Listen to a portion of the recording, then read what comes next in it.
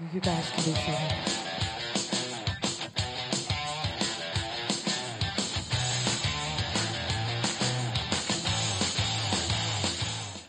All right, hey everybody, welcome. Good to have you, especially if you're a first-timer here. Thanks for taking the risk to show up. If you're watching online, doing some recon, seeing what this whole thing is about, we would love to have you join us in person very soon as well. Make yourself to home. We're in this message talking about Paul's farewell to the elders. We're at the end of his third missionary journey. He's going to say goodbye to these elders. And it got me thinking about the kind of leaders that are needed in the church. And there's always a lot of talk about what kind of leadership you need to have, but a lot of it comes from a very secular perspective, a lot of business concepts and things like that. But really, our concept of leadership comes from Scripture, which is very different often. And we've seen so much damage done to the church overall throughout the country, throughout the world, done by bad leaders. I think they've done more damage from within the church than any kind of outside enemies could ever do to us. So disillusioning. You've seen it. So many fallen leaders, failures, scandals, and it's just kind of depressing to see where leadership has gone. But even apart from those big cases of celebrity pastors, even in small churches where you have one guy as the pastor kind of running everything as more or less a benevolent dictator, that's just not a biblical view of leadership. So I think it really is critical that we have a plurality, many good leaders in the church, men who are qualified by their faith, by their integrity, and thankfully, I believe our church has men like that. We call them the elders, and I would like to bring out the elders right now so you could get to know them a little bit better. We have 4 of our other 5 elders. I'm one of the elders as well. Kenny Tomlite couldn't be here. He is out of town this weekend, but we have our other 4 guys out here, Greg Bobrick, Keith Whitehouse, Chad Habermel, and Jeff Prong. So you're aware, the way we choose elders is the current elders would invite certain men to become an elder. We go through training. We look for those who are already serving. They've got those biblical qualifications of character, of biblical knowledge, of faithfulness, and they've got to be a Christian of at least 2 years. They've got to be a member of our church at least 1 year. The congregation votes on who the elders will be, and they serve for a 3-year term with the option to serve a second 3-year term before they have to rotate off for a year. They can be removed for just cause if they're, have immoral character or they have a divisive attitude or they're teaching false doctrine in any way. So with that, I want you to get to know these guys, and you see them up here sometimes doing talks and communion meditations and laying hands on people, setting them apart for a service. But Greg Bobrick has been here a long time, so we'll start with you. Tell us a little bit about, and very little, because, okay. I got to talk today, too. So tell us about how long have you been an elder, a little bit about your family, what you do for a living. Okay. Yeah, so I've been at South Point for 26 years. I've been an elder for 11 years, roughly. Actually, me and Kenny were set apart at the same time. I met my lovely wife of almost 24 years here, and we have 5 kids and 4 grandchildren. And I work as an engineer for automotive company. Yeah, and his wife Cindy was one up here, earlier when the stand was like that.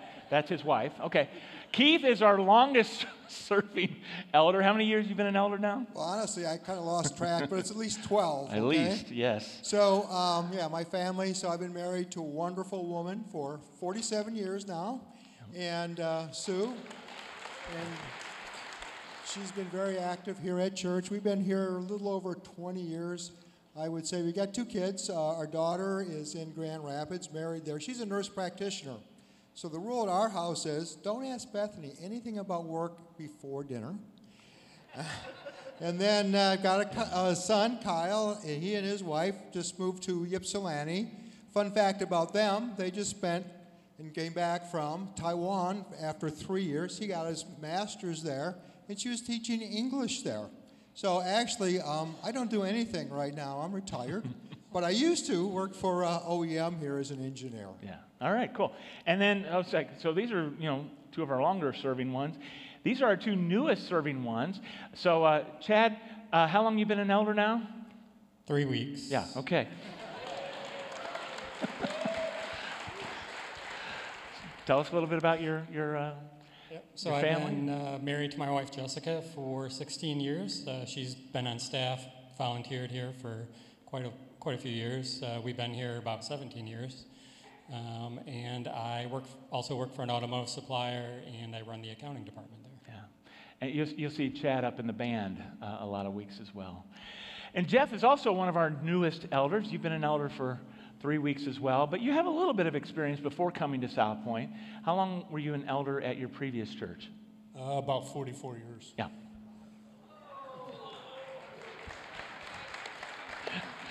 A little bit about yourself, your family, what you do. So I've been married to my wife, Vicki, for a little over 51 years. We have 2 kids, Matt and Angie. In fact, Matt's on the security team here. They're both members and their families. And I work for FCA Transport, driving truck. Yeah. Hoping to retire soon. So. All right. Well, so now just throw this open. Whoever wants to answer, whatever order, doesn't matter. But what do you do here? I mean, what does an elder do? I'll go first. Okay. So we're servant leaders who try to live by God's word and the way Christ lived, right? Obviously, we don't do that. We do that the best we can. And then we're set apart to help with the welfare of the church, to help the people. We also have meetings monthly at a minimum. We have an agenda. We pray. We go through some books, have a discussion. Last year, we had a few more meetings because of the multi-siting. But yeah, we do a lot of things here for the people here in the church. Yeah, so a lot of oversight over things. So yeah, we look after the doctrine, the direction, discipline, and we are the discerners and guardians here. Yeah, yeah. There's more. What else? What else you got? Yeah, we partner with Brett and also oversee what's going on there. We are the ultimate authority for what goes on in the church and making sure things are scriptural. Yeah. So the buck stops with the elders. So when things are going wrong, you can't just blame me. Is what I'm saying. And Chad, how has your experience been so far? What are you seeing so far about what elders do? So we do pastoral care, pray for people. We make hospital visits. We serve as trustees of the church, and we propose the budget to you guys for approval. So haven't been doing it long, but so far, what do you enjoy about it, or what do you view as challenging? Yeah, so far, haven't done a whole lot in 3 weeks, but getting to know my fellow elders, praying with them. Like Greg said, we have meetings, so just getting to know them and getting to know what it means to be an elder. Yeah, and we had an elders and wives dinner Friday night, and you probably got to know us a little bit too much, yes. too well. Yeah, that was fun. So Jeff, how about you? What are some of the things that you enjoy or things that are challenging to you? I really enjoy seeing people come to Jesus Christ and be baptized. That's really a great thing. Watching what happens there and all so forth. And, having discipline and so forth, having to keep things scriptural and sometimes reprimand people when they're not following the right ways. Yeah, that's kind of a sticky situation. Yeah, that can be tough. Yeah, for sure. All right, how about you guys? What do you enjoy? What's a challenge? Okay, yeah, so I enjoy the people. Honestly, like Chad says, where we do pastoral things, we pray for people. So I enjoy helping people out, seeing them encouraged. As far as challenging, my most challenging thing actually is being up here speaking to you. But seriously, again, challenging is the people. People can be messy. Sometimes it's difficult to do that. Now, it's none of you, by the way, so relax. It's the ones that are absent today. They're the problem people in the church, yes. Yeah, I'd have to agree. It's the people winning souls for Christ, right? Teaching people to share the word as well. And I would say one of the challenges is the culture we live in now. It's not very biblical. So we have to deal with a lot of issues and help people understand what God's word says about how things should be, that there is a truth, right? So, yeah. Yeah. Well, yeah, I appreciate these guys. I mean, you see them up here every once in a while, but they do a whole lot of stuff behind the scenes as well. And so they deserve your prayers and your support, and we really appreciate and thank you guys for all you do. So thank you. You know, I hope we have more men in the church that would aspire to be elders. But whether you ever aspire to be an elder or not, you should aspire to have the character of an elder, no matter who you are as a Christian. And that's our main point in today's message, is stay true to God, His Word, and His mission. That's what we're talking about. Paul is being on mission. He's going to finish it out. So if you're carrying, you're going to want to open your Bible to Acts chapter 20, verses 17 through 37. We're going to get a little bit into chapter 21 as well. Of course, if you don't have a Bible with you, you've got a screen. Most people will carry a phone, and on your phone you can go online to BibleGateway.com or BibleHub.com, all kinds of places where you can read the Bible online. You can download the YouVersion app. A lot of you have that YOU version.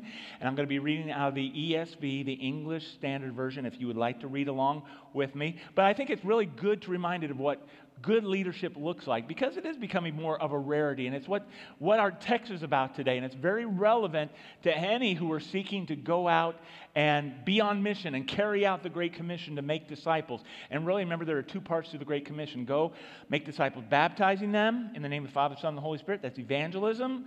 And teaching them to obey everything I have commanded you, which is about education, exhortation, edification, building them up in Christ. And we're all on a mission to do that, both as a church, in a local way, in a personal way, each one of us, and globally, which is why it's Mission Month.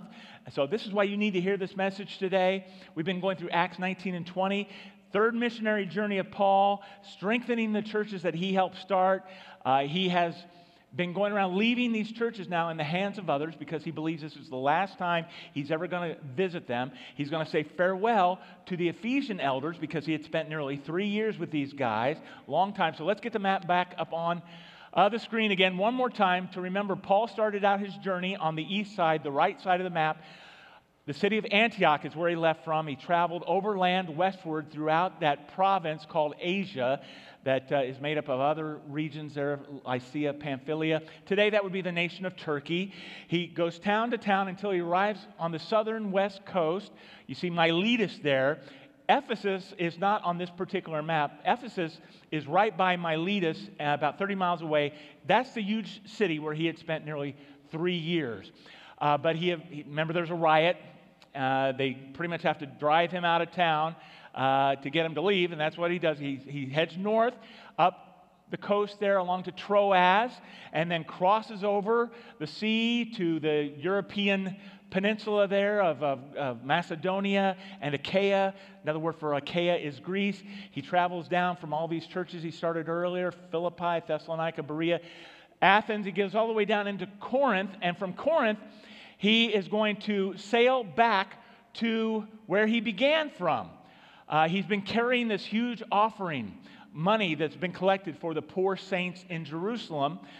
So he's got a posse with him who are providing some security and integrity in the handling of funds, but there's a plot against his life, so he doesn't get a sail back. Instead, he has to retrace his steps where he came from northward. He travels back up through that Greek peninsula, crosses over from Philippi back to Troas in the area of Asia, hops some ships and sails along the coast down through Assos, Mytilene, Chios, Samos. He arrives at Miletus. That's where we left him last week. If you've missed any of those previous messages, you can watch them online or listen to the podcast. But we're going to pick back up there in verse 17 of chapter 20.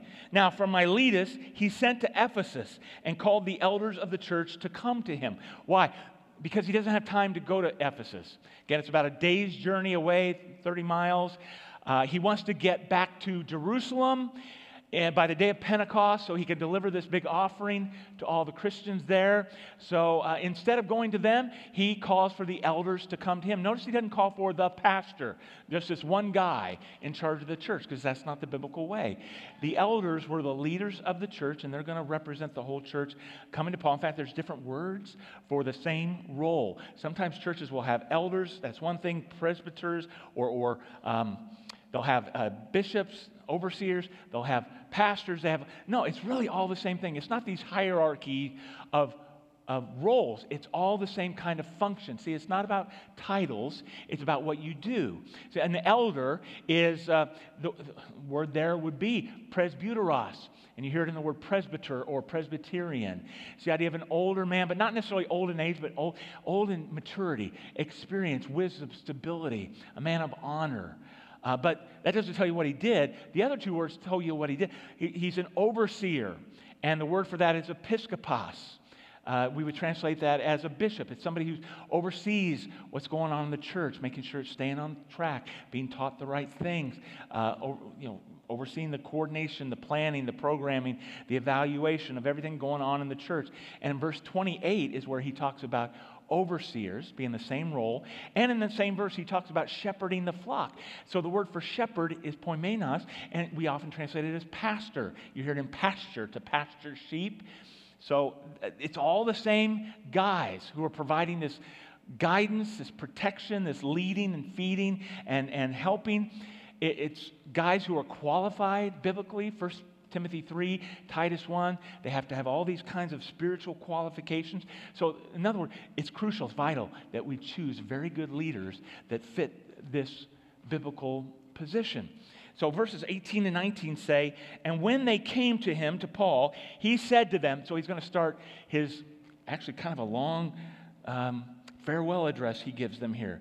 He says, you yourselves know how I lived among you the whole time from the first day that I set foot in Asia, serving the Lord with all humility and with tears and with trials that happened to me through the plots of the Jews. So first he's going to talk about the past, and remember how I've been faithfully serving. Then he's going to switch in his address to talk about his present feelings toward them, but he's going to end with a warning about the future. So he starts saying, remember, I came here from day one. I've been serving the Lord in the right way. I'm doing it for Him. That's why I want to do a good job. That's why I want to keep going. So he's got pure motives, spiritual motives. He's not doing it to gain power and prestige and possessions for himself. He's living an exemplary life, and that deserves respect. That deserves a hearing.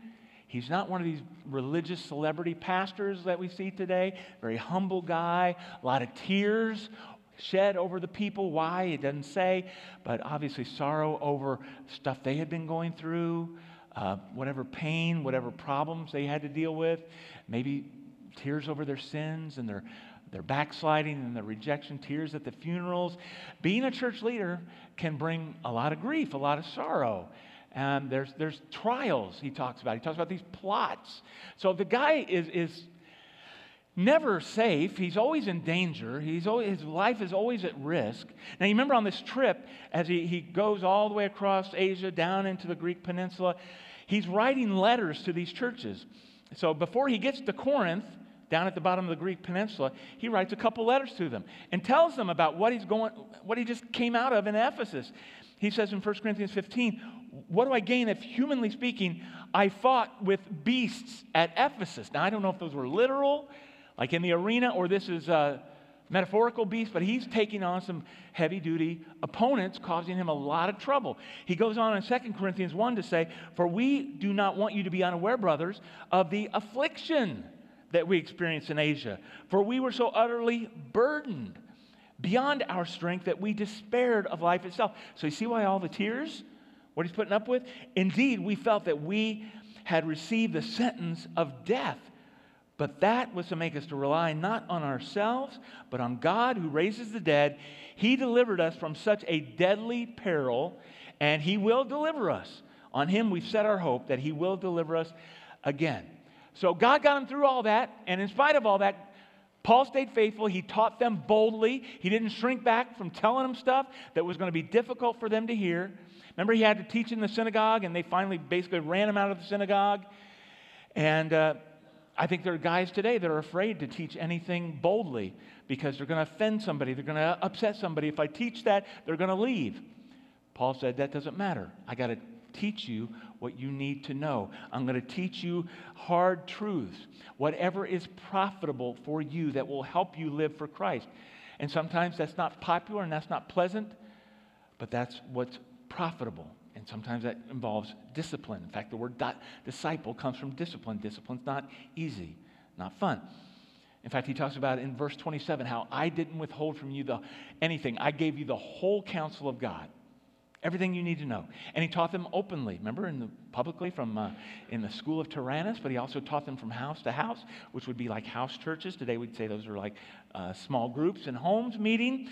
But he preached what? The gospel of grace. Verse 24 says, preach the gospel of grace. And he says, I preach faith, I preach repentance. Again, both sides of the Great Commission, faith and repentance, come to Christ, be baptized, evangelism. Teaching you to obey everything he's commanded you. So everything that you need to grow in faith, both parts are important. Both the doctrines and the duties, the privileges and the responsibilities, the promises and the warnings. And teaching is so vital. That's my conviction, is we need strong, solid teaching. If a church is going to be healthy, it needs good, strong teaching. So that's why I devote myself to make sure I'm teaching practically every Sunday here. I teach Thursday night class. I teach a Sunday night online class. I do a Friday blog where I'm teaching some more, because if we don't have good, solid teaching, that's where things go haywire. Things go off the rails. So now Paul's going to shift from talking about the past to his present feelings for them in verses 22 and 23.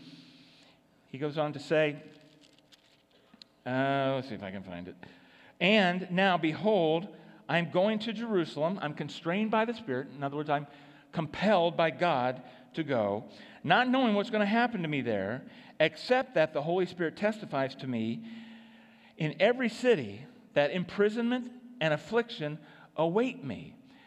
So it would be much easier for me to not go, just to stay here with you, but I got to go where God wants me to go. They need me there. I know I'm going to suffer. I'm going to be in prison, but that's okay. I'm ready for anything.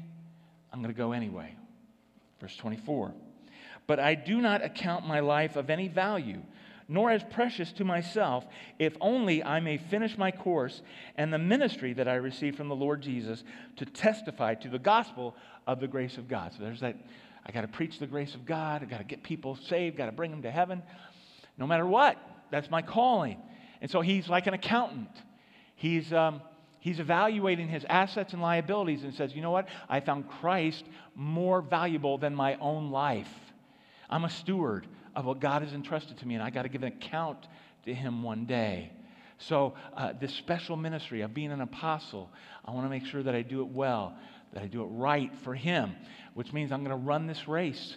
I'm a long-distance runner. I haven't finished my course yet. I want to finish well. And even though it's going to be painful, as I'm running, I'm getting pains in my side, the soles of my feet are on fire, I'm out of breath, I'm tired, but I can't quit because I want to finish well. Verses 25 through 27. And now, behold, I know that none of you among whom I have gone about proclaiming the kingdom will see my face again. Therefore, I testify to you this day that I am innocent of the blood of all.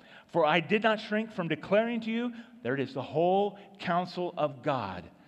Elders need to check themselves to make sure they're setting the example, they're setting the pace. And I want you to notice there as well, verse 28, pay careful attention to yourselves and to all the flock in which the Holy Spirit has made you overseers. There's overseers again. Shepherd your flock, pastor, to care for the what? The church of God, which he obtained with his own blood.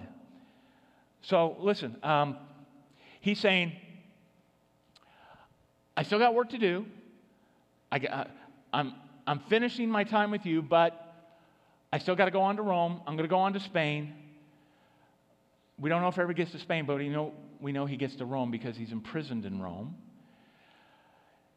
Now, he thought he was never going to get to see these people again, but it turns out if you read his letters to Timothy, it looks like he did finally get to see them again. He got to see some of the other places where he had started churches. But we're going to find out about 10 years after what we just read, he's going to go back to Rome for a second time as a prisoner where he will be executed. See, the book of Acts ends with Paul's first Roman imprisonment. But he actually has 10 more years where he's going to go back and have his head cut off. According to tradition, he'll be decapitated in Rome. He says, that's okay. The king sent me out to be a herald. I'm here to proclaim the message of Christ. I'm not going to withhold any of it from you. I'm going to give it to you full blast so that my hands are clean I don't have any blood on my hands. I'm innocent because I've told you everything God told me to tell you. Now, that reminds me of Old Testament, prophet Ezekiel. God said, I have made you a watchman on the wall. You know, watchmen would look out for the city. They'd be up there, scanning the horizon for any approaching enemies. And if they found one, they were supposed to get the word out to everybody to save the city, right? They blow the trumpet, make sure they knew. And then it was up to the people whether to run or to stay and fight. But either way, the watchman had done his job. But if the watchman saw an enemy coming and kept his mouth shut, didn't blow the trumpet, then their blood was on his hands. And that's a heavy responsibility for us to think that we, like Paul, are heralds, we are witnesses, we are watchmen who are called to let people know the truth, to warn them of the coming judgment, to point them to the way, the truth, and the life so they can make their own decision. And then it's on them. But if we fail, if we keep our mouth shut, we don't tell, then it's on us. We share in that responsibility, right? So that's a heavy thing to consider. We don't want to have blood on our hands because of our indifference or ignoring our duty. No, you're not an elder. You don't have your own flock as a church, but you do have a flock. You have people in your life that you care for, your family, some folks in your community, your relationship, that you carry out your mission to. You lead them to faith in Christ. You help them to grow in Christ, right? You show them how to study the Bible. You model it for them. You set an example. You help them to take responsibility for their own growth. All Christians are called to do that. And then I want you to notice that Paul calls it the church of God. And in Romans 16, he also says, all the churches of Christ greet you. So in the Bible, you either called the church of God, or it's called the church of Christ, or just the church. Why? Because that's who it belongs to. We don't find churches with the names of saints or denominational founders or methods or leadership structures or nationalities or any of that. They just go by the name of God or Jesus because it's His church. We don't want to wear anybody else's name. And by the way, he says it's the church that God bought with His own blood. Who's that? Who shed His blood? That's Jesus. Jesus is God. Paul calls Jesus God because it's His blood. How did He become the owner of the church? Because He bought it. The price was His blood, His sacrifice. You know, that's why it's such serious business not to mess around with the church, because it belongs to Jesus, and you can't just do whatever you want and run it however you want. It's not yours. So this is serious, and it's serious to be a church leader. All right, so let's head back to verses 29 through 31. I know that after my departure, fierce wolves will come in among you, not sparing the flock. So when Paul's away, the wolves will play. And from among your own selves will arise men speaking twisted things to draw away the disciples after them. Therefore, be alert, remembering that for 3 years I didn't cease night or day to admonish everyone with tears. So the idea here is there are going to be some wolves among you, some from outside, some from inside. False teachers. In fact, Jesus warned us about that too. Matthew 17, beware of false prophets who come to you in sheep's clothing, but inwardly they are ravenous wolves. Have your radar up for these guys. Because I think there are two different kinds of wolves that we find in the church. One is from the guys on the outside. The guys who come in and infiltrate the church. The people aren't paying attention. They come in and change the church. They misdirect the church. And the people let them do it. And these are the con men. These are the guys who never were Christian to begin with. They're just in it to gain influence and success and power and money. And these are like serial killers who are dressed as surgeons. They are high-functioning psychopaths who are very good at being charming and bullying and manipulating people. Watch out for those guys. Don't let them in. But sometimes they arise from within. Ones who are genuine Christians, and they start off with a good heart, good motives, but then they begin to gain more influence, bigger churches, more power, more money is involved, and it corrupts them. And they begin to do things that they would have never done before in order to keep it all and to expand it even more.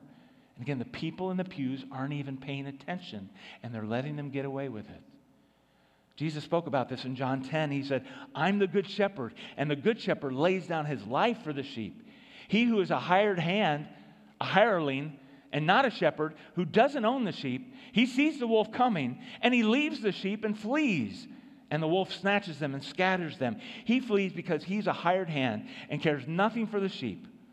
But I'm the good shepherd, and I know my own, and my own know me. So these wolves come in sheep's clothing, who care nothing for God's people, who care only for their own position and power and prestige and pleasures and pocketbooks, because they're hirelings. They're not real shepherds. Jesus is the model for what a shepherd ought to be. Lays down his life for his sheep. In fact, in 1 Peter 5, church leaders are called under shepherds, meaning we're under the chief shepherd. We're supposed to be like him. In fact, the 3 terms for church leaders is used here in 1 Peter 5. So I exhort the elders among you as a fellow elder and a witness of the sufferings of Christ, as well as a partaker in the glory that's going to be revealed. Do what? Shepherd, pastor the flock of God that is among you, exercising what? Oversight, overseers, bishops, not under compulsion, but willingly as God would have you. Not for shameful gain, not in it for the money, but eagerly. Not domineering over those in your charge, like people in the world lead, their bosses, their bullies, no, but being examples to the flock. And when that chief shepherd appears, you will receive the unfading crown of glory. So look, church leaders, we're not perfect, but we're supposed to be examples. We're supposed to be models of our great shepherd, right? It's humble service. In fact, we're not supposed to exercise worldly domineering leadership, but we're a team, and we're player coaches, player managers. Some of you remember the old days when a lot of times on a major league sports team, one of the players would also be the coach. Remember back in baseball, you had Ty Cobb, you had Pete Rose. They played and they coached at the same time. Or in the NBA, you had Bill Russell. Or in the NFL, you had George Hollis or Tom Landry. Coached and managed. That's what it is in the church. The elders are players right along with you. But elders are supposed to know the word really well. They have to stand up for what's right and true. They have to stand against what's wrong and bad. They have to exercise sometimes church discipline when one of the sheep is going astray and causing all kinds of problems and corruption in the church with their false teaching, their divisive attitudes, or their continuing in unrepentant sin. Elders are called to confront that. And it's not fun, and it's not easy, and it doesn't make us popular, but it has to be done for the good of the sheep to protect the church from that kind of corruption. Stay away from the goats and the wolves. In fact, Hebrews 13 says, remember your leaders, those who spoke to you the word of God. Consider the outcome of their way of life and imitate their faith. Obey your leaders and submit to them, for they're keeping watch over your souls as those who will have to give an account. Let them do this with joy, not with groaning, for that would be of no advantage to you.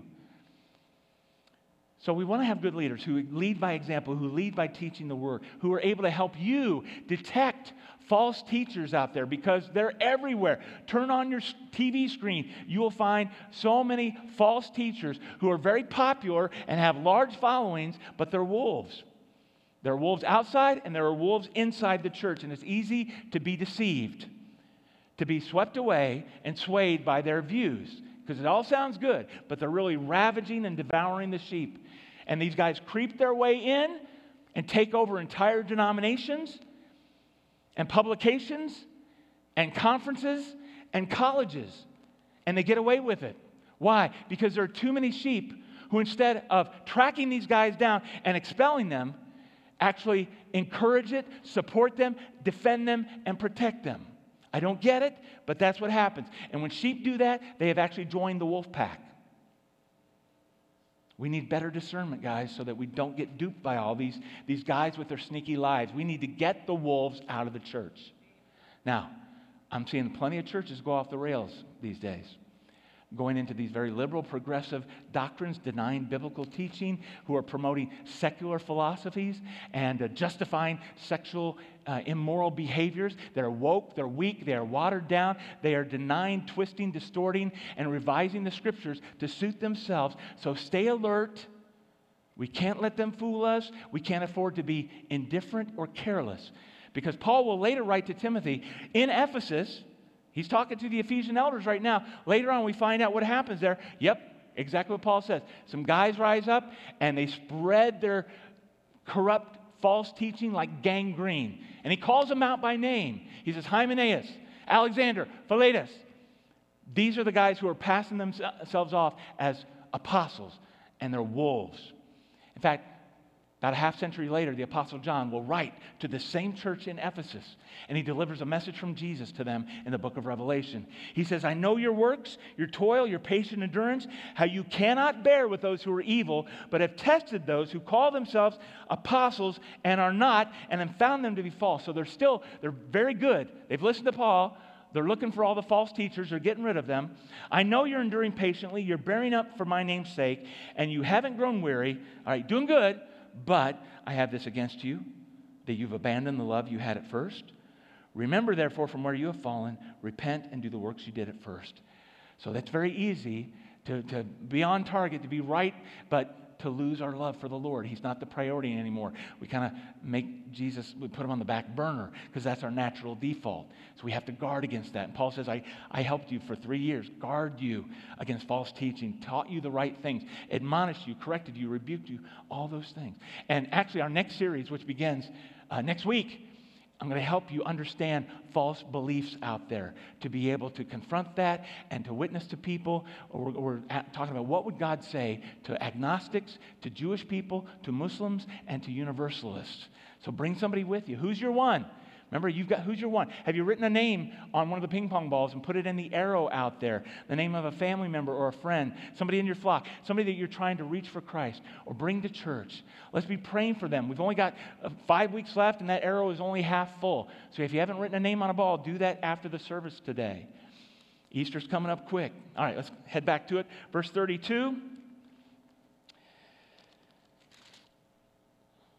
And now I commend you to God and to the word of his grace, which is able to build you up and give you the inheritance among all those who are sanctified. So Paul's like, it comes to a point where I just got to let you go and let God take care of you. And if you're a parent, you know how difficult that is when your kids grow up and they're out on their own. You just got to let them go and say that, you're in God's hands now.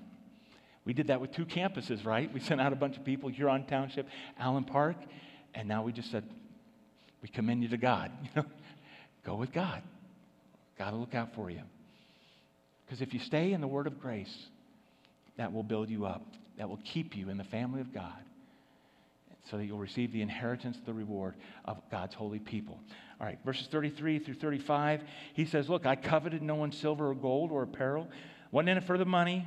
You yourselves know that these hands ministered to my necessities. I worked for a living, take care of myself, and those who were with me.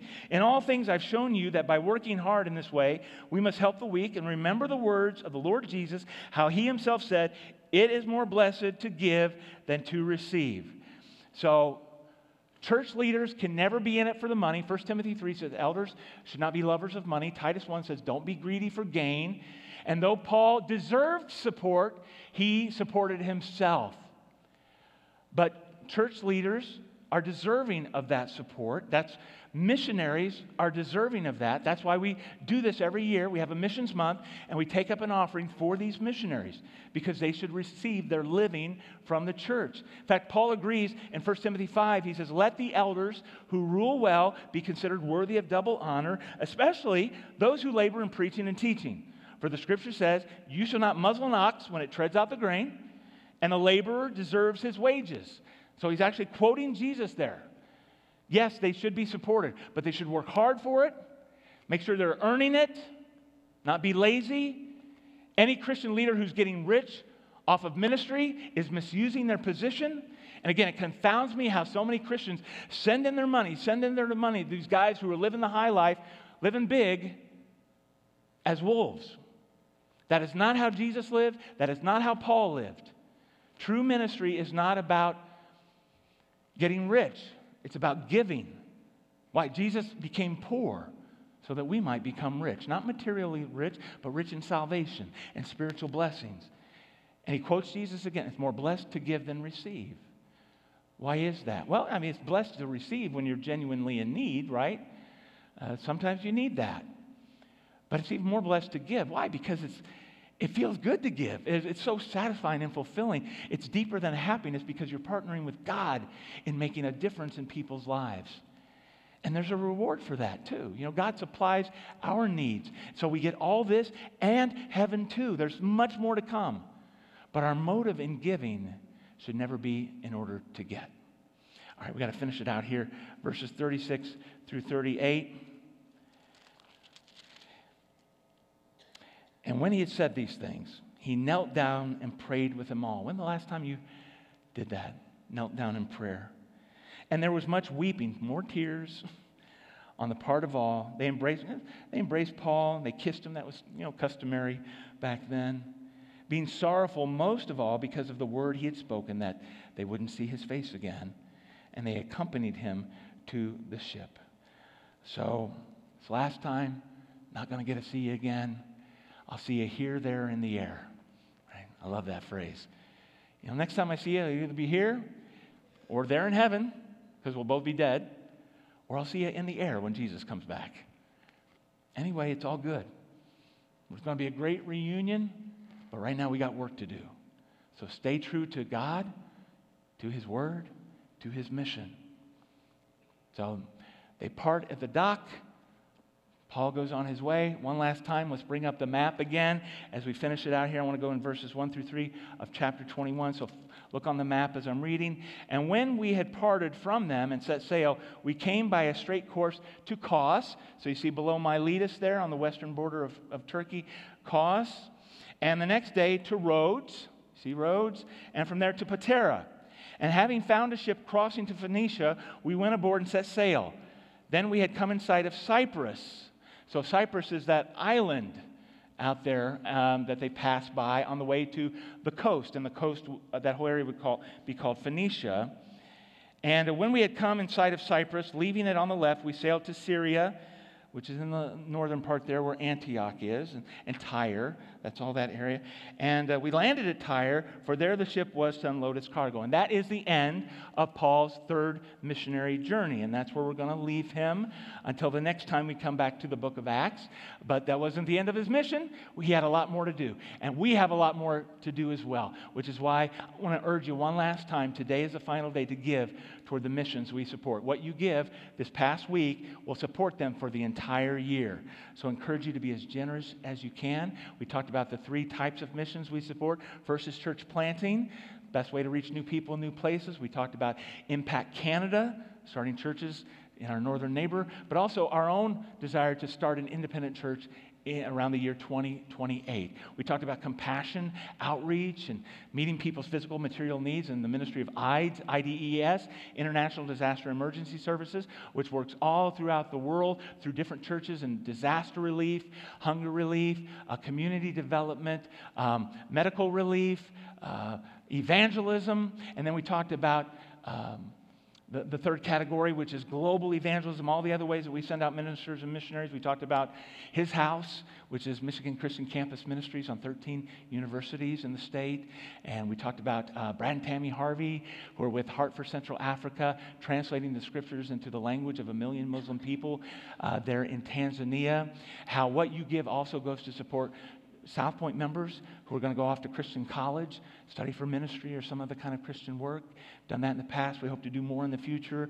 And special appeals. When something urgent or very important comes up, we'll have some money on hand to help with those things. So what you give today will make a big difference. It really does. So if you've already gave online throughout the week, thank you for that. But if you want to give today, or give even more than you already have, you can do that in the boxes at the back or online through the app as well. So thank you for your generosity in that. But most of all, I want to take care of some mission right now, and that's to share the good news with anybody who has yet to make Christ their Savior. You need to know that God loves you and He made you, but your sin separates you from God. which is why Jesus came to redeem you and reconcile you by his death on the cross and his resurrection from the dead. So you need to respond in faith with repentance in baptism. And you'll receive forgiveness of your sins, the gift of the Holy Spirit, and eternal life. If you're ready to make that decision today to rededicate your life, to join the church, or you just need prayer, come down in the next few moments as the music is playing or after the service is over, or text your name, email us so that we can help you make the best decision ever. Let's pray about that. Father, we want to thank you for our church and all the elders in our church, God, and grateful for the example that they set and the way that they teach us and counsel us, God. Keep them healthy, happy, and holy. And God, we thank you for the missions that we support, and we just want to be as generous as we can today as you have supplied us. We do it willingly and cheerfully and with a lot of joy and enthusiasm. We're excited about making a difference in the world because we love you and we want to reach as many people as we can and take them to heaven. So God, we view this as a privilege, something we get to do. And Lord, we pray for any who need to make the decision to follow Jesus today, that you will move them to give their whole life to you as you gave your life to us, Jesus. We pray it in his name. Amen. Come on and stand, church. Let's worship.